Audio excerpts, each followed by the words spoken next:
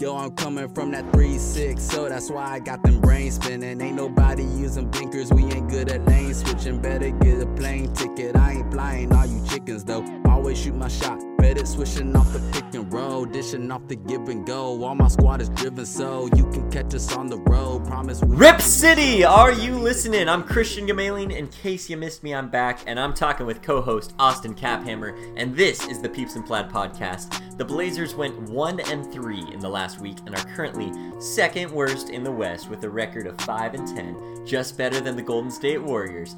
Oh, how the mighty have fallen, but a glimmer of hope on the horizon as future Hall of Famer Carmelo Anthony leads this team to victory. Man, I'm stoked for Game of Zones to just roast the Blazers this season. The Blazers are 1-2 to start their 6-game road trip, and it's not looking to get much easier going forward, going against the Bucks next.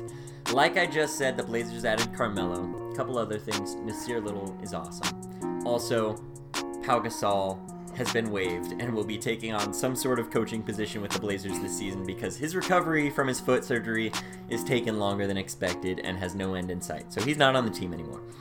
There's a lot to unpack, and I just really don't want to dwell on any of these games because they're just as ugly as every other game has been since Zach Collins went down. So I'm going to start off by talking more or less about Carmelo Anthony. Are you ready for a rant, Austin? I am ready, and I think our audience is ready. Oh, yeah. Okay. Plus, minus. Call of Duty Team Deathmatch. Raise your hand if you play Call of Duty, or at least at some point have. Yes, if you're raising your hand, you're weird because this is in the past, and I'm not saying anything based off of raised hands. It doesn't matter if you get 50 kills in Call of Duty Team Deathmatch. If you get 51 deaths, you are a net negative. That's just the way it is. Your team would have been better off without you. That's not the full truth. You know, there's other factors. It doesn't add in assists. Maybe you're going kamikaze every single life and your teammates are just getting extra kills because of that. But 9 times out of 10 in Team Deathmatch, I would prefer to have someone have 10 kills, only 10 kills, but only 6 deaths, rather than someone with 50 kills and 51 deaths. You're at a plus-minus of +4 rather than -1. The game of basketball is not exactly like Call of Duty, but it is similar. If you're getting triple-doubles and scoring 50 and this, that, and the other thing, but your team loses and your plus-minus is -10, that's a problem. Not saying this was the case, but look at Dame in the game against Brooklyn. He scored 60 points, franchise record, career record, and he was a +4, and the team lost. That's to say, like, the rest of the team sucked. But Dame had 64 and 5, shooting 58%, 7 for 16 from 3, 15 for 15 from the free throw line, which I'm pretty sure is thanks to my constant MVP chance. And he was a +4. Meanwhile, CJ, Mr. 8 points on 4 for 19 shooting, was a +6, better than Damian Lillard. So, all that to say, plus-minus is not, in any sense of the word, a perfect statistic to tell you everything about a player, nor is any other statistic. But it has a purpose, and I say all this for this reason. Carmelo Anthony joined the Trailblazers just after our last episode, so it's been like a week. It's not news to anyone else, but it's news for Peeps and Plaid. Carmelo was -20 when he was on the floor against the Pelicans. I don't care. I really don't care that he was -20. It's his first game back in over a year, and he did about as well as I expected, maybe even better. A lot of Blazers fans are pointing to the plus-minus, which makes sense. In about 10 games, I will be too. But suddenly, Carmelo stans are coming out of the woodwork about how the plus-minus is useless and no one cared about it until Carmelo. And it's like, first off, I use it just about every week in this podcast. I'm not the end-all, be-all, or anything like that.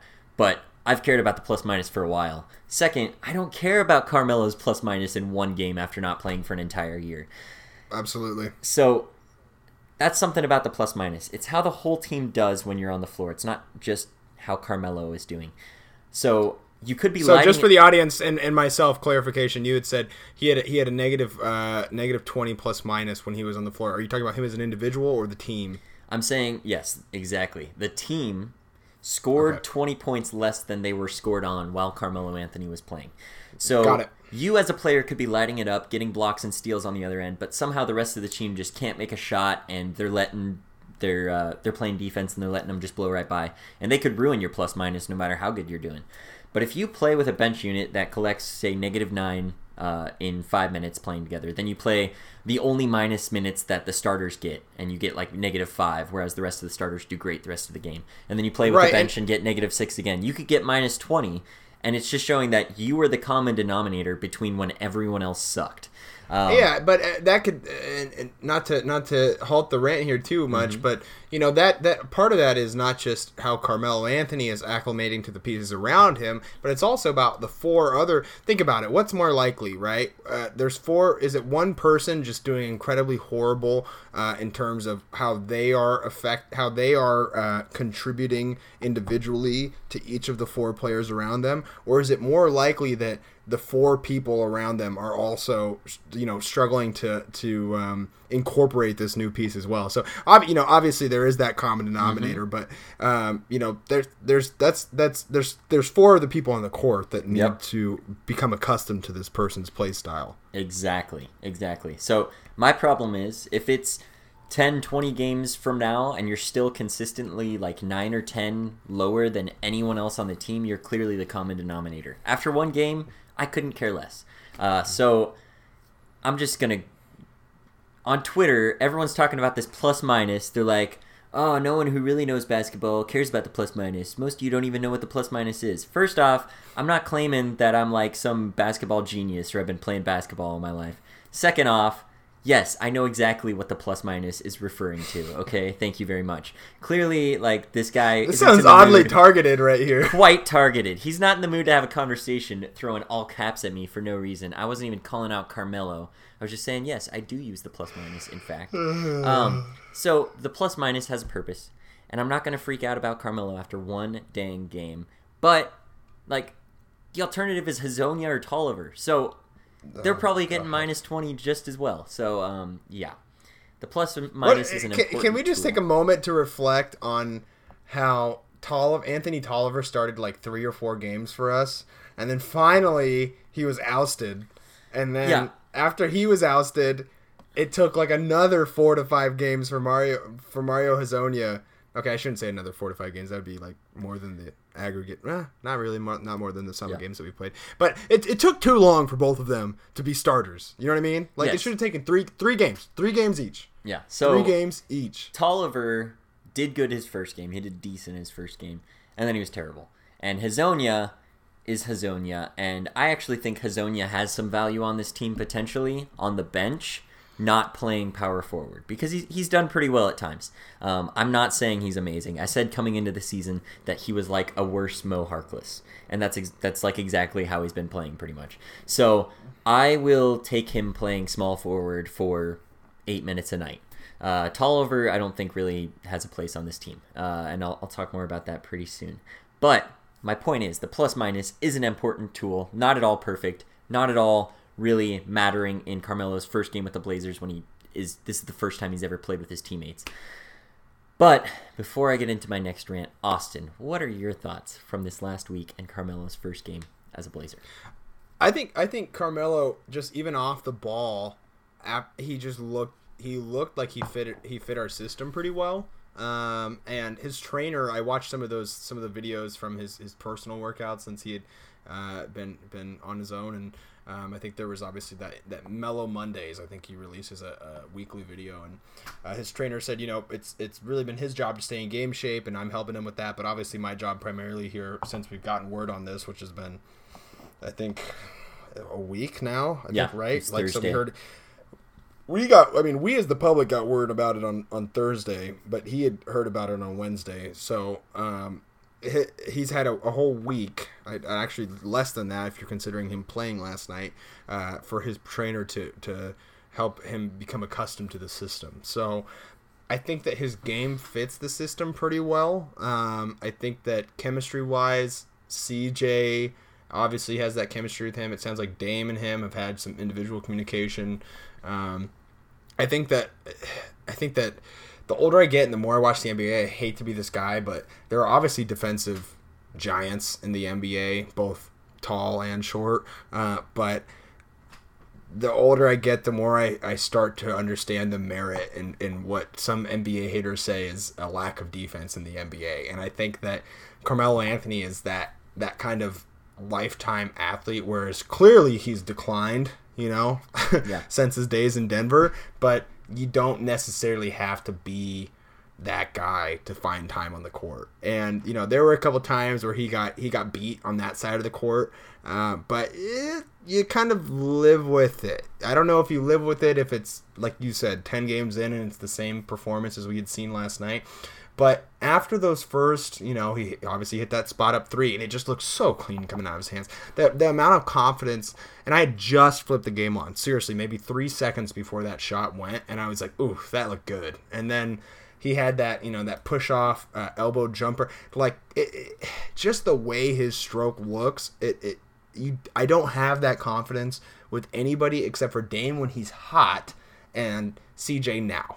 Yeah. I'm not gonna say CJ when he's hot because, Dame's one of those guys where when he gets to the rack, I have that level of confidence in him. Mm-hmm. Like just in how it looks. I know that's extremely subjective, but like just how it looks. Like Dame can have Rudy Gobert on him, and it looks like he's right on him at the rack. And as soon as Dame goes like that real quick up right on the glass, it's like I put more money than not that it's going. Same with CJ at the mid range. Long story short,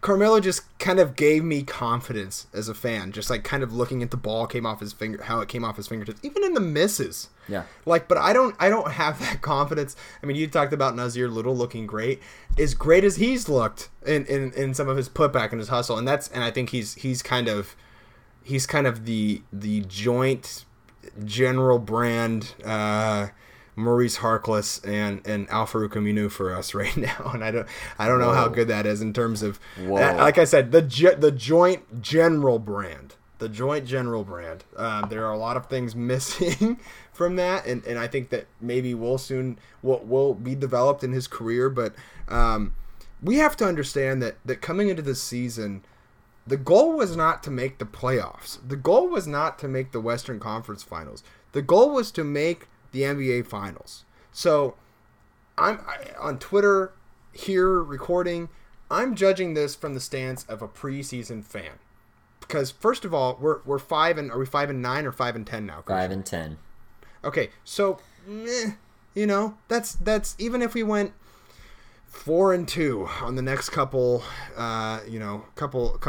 spurts home and away. Eventually, the law of averages are going to play in our favor, and as long as we're at an even medium, come winter, come February, when we start seeing Nurk come back, maybe when we make a couple trades, which you're obviously going to discuss later in this episode, then that's still not that far fetched to weigh it against the frame that I had just pitched being an NBA Finals appearance. Now, obviously, right now it seems like that, but everything that I speak about this season, at least for now, I'm not going to give up, and I'm going to be maybe even a little bit superlative in some of my I don't know what the word would be. Some of my assessments of this team and its players. It's because we had such high hopes. And that's everybody. Yeah. That's everybody that's been paying attention to this team. So, long story short, what have I thought about these last couple games? We can't. Dame with the back spasms, that's not good. He's one of the toughest guys in the league. So, hopefully that doesn't end up turning into a narrative, because right now we're. I mean, unless something starts happening to CJ, then it's full Golden State Warriors 2.0, 2019. So. Dame's got to get healthy. Dame's got to get back to not even where he was, just consistent. And a lot of it is just really bad looks. And easier said than done. There's been a lot of talk about stats, but I can't tell you in the New Orleans game, in the Houston game, San Antonio not so much, Raptors game I hardly remember now, but just so many bad looks. I wish I could. I need to come with more specifics and more objective opinions here, but just contested jumpers, little ball movement. Hassan Whiteside is actually, and I hate to say it, one of the more consistent guys as of late for us, and that just can't be the case. Yeah, that can't be the case if we're gonna be a not even an NBA Finals contender, not even a Western Conference Finals contender, but a playoff contender. Mm-hmm. And obviously, a lot of this is stemming from injuries, Christian. But Yeah. that's kind of where I'm sitting. Obviously, a lot to look forward to with potential trades. Nazir Little, maybe what Melo can and can't do for us. And who knows, even though the experts say that Powell being gone and being in a more coaching capacity is a spot they won't fill. Who knows? Yeah. So I'll say first off, your thoughts on the offense and the suspect looks that Dame's putting up. I will say, if you were to show me 2 plays, it could be any play, from the first quarter and the fourth quarter of a game, and you cut out the sound, you cut out, all the graphics, so I have no clue what point in the game it is. I swear I could tell you exactly when it is, because the first quarter the ball's moving every single time. Shots might not be going in, but the ball's moving and things make sense in the offense. In the fourth quarter, it's Dame time to a fault, which I never thought I'd say, or it's CJ shooting early in the shot clock from 3. Like, every single time. It's like, in the first quarter, you're like, all right, finally, CJ's doing something other than dribbling against a dude for 20 seconds or taking a shot from, from 3, from the wing. And in the fourth quarter, that's all he does. The offense looks exactly the same every fourth quarter, and then the other teams get good double teams on Dame, and it just goes downhill. That's the thing the Raptors did. They doubled Dame so dang well with Van Fleet, and I think they even had Hollis Jefferson on him. But yeah, the Blazers' offense is not good, especially in the fourth quarter. The other thing, and let's talk about what do you think about the defense at this point? Because it's god awful. It's terrible. I mean, Nasir Little is probably the best defender on the team, and that's hoping that he doesn't get completely lost, because every once in a while he'll just completely lose his defender because he's not very accustomed to the defensive sets that Terry Stotts plays. So, yeah, when he's on his man, he's the best defender on the team. Hassan Whiteside gets tired, lets people blow by him sometimes, doesn't defend the pick and roll all that well. So it's been... and Dame and CJ are better than they were a couple years ago, but they're still not elite defenders by any stretch of the imagination. So you see in the game where Dame had 60, what was it? It was like Kyrie and, what was it, Dinwiddie that combined for like 65 or something like that? I don't know. But yeah, the defense is worse than the offense. And what was I reading about? Was it? I don't know if it was Nate Mann on Twitter or somebody else was having a discussion about Hassan thinking that it was zone or playing zone when other people were playing man. I think it was just him just playing a really crappy man. Yeah, that's how I felt about Cantor most of the end of last season. I think he was just like all the NBA oracles from Miami and abroad had said before this season. They said, watch him on just playing the weak side, just going big or going home, and it doesn't work, and it's not good. Yeah. And before the season started, we talked about the Blazers are losing their 2 best wing defenders, and that's about all that Mo and Aminu could do was play defense. So the Blazers were going to struggle. You were saying Rodney Hood's pretty good at defense. He is pretty good at defense. But on the whole, the Blazers just don't have much as far as defense goes. And now that Zach Collins is out, that's what we were stoked about. That if they blow past those defenders, they're going to have Zach Collins and Hassan Whiteside getting blocks. Without Zach Collins, it all falls apart. There's no wing defense, no forward defense, and then your center, it's Hassan Whiteside hopefully getting a block. You just got to hope for it. And I hate to be doom and gloom to everybody, but and I'm an anomaly, and maybe I'm just projecting here, but fractured bones actually end up growing back stronger than they were before when they break. But when you have a dislocation, I've dislocated my left shoulder 3-4 times.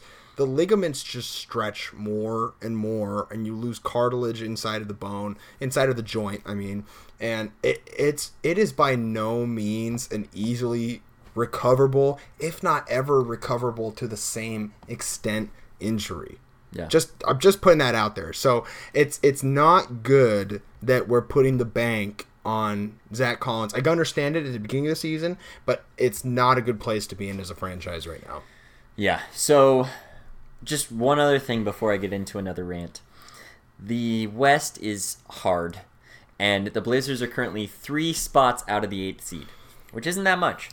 The problem is there's not really a light at the end of the tunnel, okay? The Blazers, everything that's looked bad has continued to look bad. If somehow there can be more chemistry, Nasir Little can improve even more, which would be miraculous, and Carmelo Anthony can contribute well.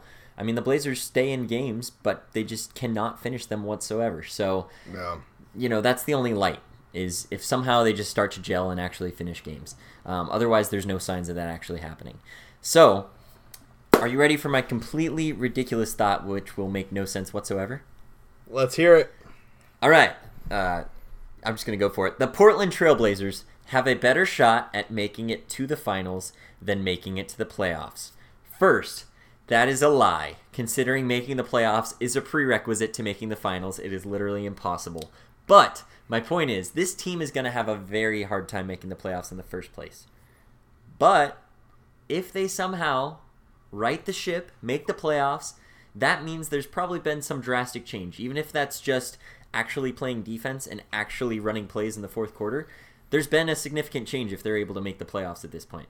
And if the Blazers can make the playoffs, I anticipate they've already traded for a former All-Star power forward in Blake Griffin, Kevin Love, or LaMarcus Aldridge. And if that's the case, that drastically improves their starting lineup. If Zach Collins and Nurk are back, which I anticipate would be necessary to actually make the playoffs, then they have a 10-12 man rotation of Dame, CJ, Rodney Hood, Blake Griffin, Yusuf Nurkic, and then on the bench they got Anthony Simons, Nasir Little, Carmelo Anthony, Zach Collins, Skal Labissiere, Gary Trent Jr., Hazonia playing the 3 instead of the 4 and not getting as many minutes, so hopefully he's not depended on. But to me, that rotation has a ton of potential. At the start of the season, I said if you add Blake Griffin to the core of Dame, CJ, and Nurk, that's title contender, maybe even the favorite. There's still that much potential, and I've seen only good things from Anthony Simons and Nasir Little, which I didn't expect at the start of the season. So my point in saying all of this, if I'm a betting man, I would say that the Blazers either miss the playoffs altogether because they can't figure it out, or if they do make the playoffs, their team is good enough, and they're good enough against the Lakers, the Clippers, anyone, because they have Nurk back playing well, they have Zach Collins playing well, and they have a power forward like Blake Griffin, Kevin Love, LaMarcus Aldridge, who can really contribute. Who I, by the way, would actually prefer LaMarcus Aldridge in our system and chemistry-wise at this point. Whoa! And I find more realistic as a trade option. But okay, so I was trying to find where I found this, but I don't know. I was seeing stuff saying that Pistons fans are like, "Man, you're wasting Blake's prime. You need to trade this guy so that he can actually play somewhere," and just showing like how disappointed he is after every loss. And I saw someone saying, "Here's what we'll trade you for him," and I think it was Hassan and Tolliver, and they were like, "Yeah, get us Tolliver back," and I was like, okay, maybe that's sarcasm, I don't know, but Pistons fans like Tolliver, maybe, I don't know. So here is what I'm going to say. I have to say one thing before you get into it. Yeah, we go for it. Don't have bargaining power right now. We have none. In terms of, at the beginning of the season, we had a lot. In fact, I think we were inflated, obviously, hindsight's 2020, but we have no bargaining power right now in terms of that caliber of player. Unless we had more bargaining power with an organization, and the organization said, we don't care what you want, and pulled a DeMar DeRozan and just shipped a player of that caliber out of there. Which, by the way, players tend to play lesser when they're traded in that kind of situation. But to get to that point, we have to get at least 500. At least. Yeah. So I agree with you totally. The bargaining power is totally down. But those teams also don't necessarily have bargaining power because these are players that are getting paid way too much. So they don't really have all that many options for trading them away. The Blazers are probably the number one option. I'm not saying that to say like, oh, it's a no-brainer. They're going to trade with the Blazers. But I think the Blazers still have a shot at getting these players, but I don't think that it's as well as it was at the start of the season. So with Nasir playing as well as he is right now, what are your thoughts on trading Nasir compared to the other Blazers youngsters? Anthony Simons obviously has just been awesome. Nasir Little has been way more than I expected this early in his career. And Zach Collins has an injury, but he looks to be a key part of this team. So do you have kind of a hierarchy there? Or are you like, this guy's untouchable, whereas I'd be open to trading this guy? What are your thoughts on that, Austin? I would say that Zach Collins is a huge question mark, so I don't know how much weight he carries, and you might need to throw a couple other pieces in there with him, in which case I would say that question mark is best kept in-house. And then if he really is proving to decline or not being able to bounce back for any reason, which, by the way, he is young, right? Like, he's 21, or is he 21 or 20? I think he's 21. He just turned 22. 22. Yep. So, I mean, it's pretty young. That's a good position. If you are going to dislocate your shoulder, that's a good time in the NBA to do it. I guess the only other situation you could ask for is if you're like 20, like Anthony. But Anthony, can't trade him. Off the table. I said that 2 weeks ago on Twitter. You cannot do that in terms of just raw talent. I mean, he's had some very up and down games here ever since he had that 15-point fourth quarter against somebody. I can't remember.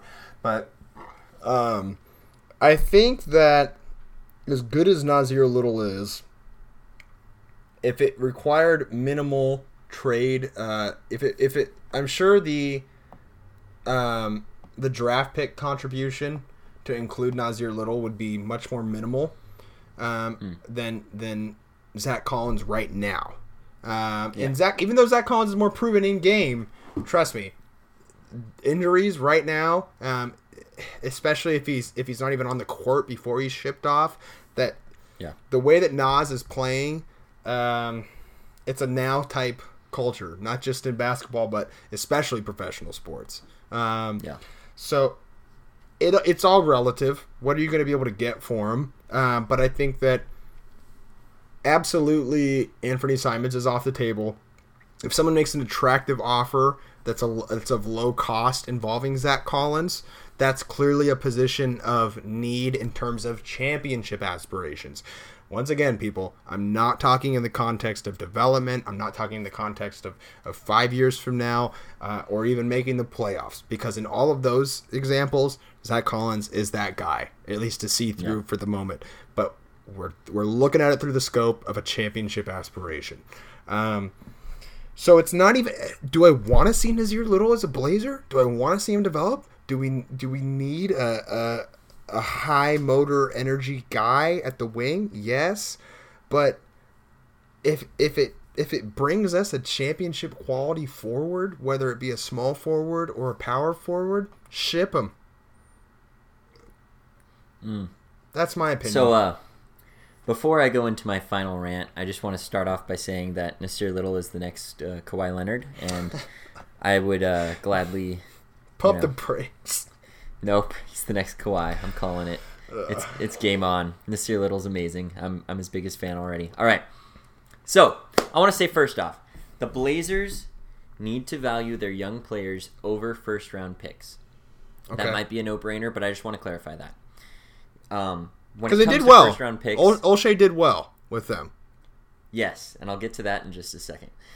When it comes to first-round picks, there's 2 first-round picks coming up that I would avoid trading if possible. First is next year's first-rounder. If this team doesn't improve soon, they are lottery-bound, and I personally would much rather trade the 2021 pick than the 2020 pick because next year could be a lottery pick. Second is the 2022 first-rounder. The 2022 draft is anticipated to be the first draft without the one-and-done rule. That's not set in stone, but that's the anticipation. So there should be, I'm sure, at least 5 would-be lottery players who will be available coming right out of high school. So 2022 draft is kind of a goldmine. So the price for that needs to be much higher than other draft picks. That being said, the Blazers are locked in right now with Dame and CJ through 2024. Dame's is 1 year longer than that. This team will be in a win-now mentality for the next 5 years, and if that translates to actual wins, hopefully, they won't be having any lottery picks. Simons, Nasir Little, and Collins, regardless of draft position, are playing like lottery picks right now. Obviously, Collins isn't playing at all, unfortunately. But I know what you're thinking. Olshey has an eye for talent. He'll do it again in later drafts. No, he will not. I'm telling you, this is not to boast, and it's not to totally trash on Neil Olshey, just to temper your love for him, okay? You don't have to believe me with what I'm about to say, but I'm going to say it. If I were drafting for the Portland Trailblazers, they would have Rudy Gobert instead of CJ McCollum, which, some people say that's a plus, some people say that's a minus, I don't know. they'd have John Collins or Donovan Mitchell instead of Zach Collins. Both pretty dang good players. And they'd have either Hamidou Diallo or Anthony Simons. Those were the two I was high on. I probably would have gone with Diallo just because of positional need and his athleticism. And then this last year, I would have picked Nasir Little. So I don't even watch college basketball, and that's who I would have picked. So in my eyes, the Blazers had a relatively easy job in drafting the last few years. I don't know what the other teams were doing and picking other guys that were available, but hey, it's whatever. The Blazers are not going to have that easy of drafts coming up in the future, especially if they're going to continue to have late 20s, late first rounders rather than lottery picks. With that being said, if the Blazers can make trades for Blake Griffin or one of these top power forwards, I really don't care if you have to trade the 2021, 2023 picks, maybe even 2025 pick. Avoid those even years and avoid getting rid of your current young dudes. If they can get Blake Griffin for Hassan and Tolliver and a first or two, they need to do it. Dame, CJ Hood, Blake, Nurk, Simons, Little, Collins, Scal, Carmelo, Gary Trent Jr., Hazonia, playing a more natural position, that's a really good team. So if I'm Neil Olshey, on December 15, the first day Anthony Tolliver can be traded, I'm calling the Detroit Pistons and saying, I will give you Hassan Whiteside, Anthony Tolliver, and our 2021 first-round pick for Blake Griffin. If they say no, I say either go straight to, all right, we'll add the 2023, and if not, then I'm going to say, okay, we're going to reach out to some other teams, and we're going to go for Kevin Love and LaMarcus. But you got to do something with Hassan's contract. There's no tank this season. Even if you lose this season, you need to do something with that contract because Hassan has $27 million and Bazemore has $19 million. That's just going to be gone next year, and the Blazers are only going to have like $10 million in cap space. That's not going to be enough to move the needle anywhere. So they'll be a shell of the team they are today without those two, and this team, as it stands right now, is not very good. And to your point, shout out, I want to, real quick, I got to shout out my buddy Camden down here. He had mentioned how we have the most movable cap space in the NBA. I have not fact checked this, but I trust my good friend here. He said, I believe $145 million. So in terms of the immediacy that you have brought up and how that needs to occur, I would certainly side with you, and it sounds like my good friend and old roommate Camden would say the same. Yeah, and the Blazers have the highest payroll in the NBA. I've seen places that they're the second highest. I don't know. I've seen highest everywhere I've looked. And the point is they're up there, and currently they're the second worst team in the West. So injuries are mainly to blame. If we had Nurk and Collins, I feel really good about this team. But next year, they got nothing if they lose Hassan and Bazemore. So the Blazers need to do something, and I don't want anyone saying, oh, Olshey's a genius. They have $45 million or whatever it is to move around to get other players. No, this is Olshey's incompetence in that exact voice. Free agency. That's how they all sound. That's exactly how all the critics sound. The Olshey lovers. The point is the Blazers, Hassan Whiteside and Tolliver need to be out, and you need to get. Can you say Hazonia too, please? Okay, no, yes, stop! Yes, I don't need you to keep defending him. He's so bad. Hazonia is very bad, but here's the thing: Tolliver, all he can do is shoot, and if he can't shoot, he's doing nothing. Hazonia is a worse Mo Harkless, and if Mo Harkless was starting at the 4 every night, the Blazers would be in bad shape. Same way with Hazonia. I think Hazonia can do something at the 3. I prefer to trade him. If you could trade Bazemore and Hazonia for someone and Hassan and Tolliver for someone else, absolutely. That's a lot of turnover. I don't think that's gonna happen. Yeah. And but if Hazonia is the 10th, 11th, 12th guy in the rotation, I'll take that over the 4th, the starting power forward. No, thank you. I would also say that to the same point of Zach Collins being a question mark and not necessarily having a lot of bargaining power at the moment, the way that Mario Hazonia has played, kind of the similar situation, and you have to ask yourself, risk versus reward. Yeah. Do we just keep him and just kind of see what happens? Yeah, but I was able to trade David Johnson in my fantasy football team, even though David Johnson has scored exactly 0.2 points in the last 6 weeks. Cardinals fans down here in Arizona not too happy about his performance as of late. I guess anything's possible. So maybe you can trade Hazonia for something, right? I don't know. Anyway, anything else you want to cover? I'm done ranting. I think that's it, my friend. As always, we want to thank our musical talents for their contributions. I believe we'll probably have Anthony Machoni as our outro, and potentially I don't know if we're going to Ziggy Zay on the intro. Ziggy, where's the new music, buddy? We got to see it. What's going on? What's going on? Dude, Ziggy's got the fire though. Let's go. Anyways, all of y'all, go ahead and give us a follow. And a subscribe and a like and all that social media jazz. Spotify, Apple Podcast, Anchor FM, Google Podcast, Twitter, Instagram, and no, not Facebook. Not Facebook. Not yet. Facebook is the devil. All right, everybody. Thanks for listening this week. Thank you.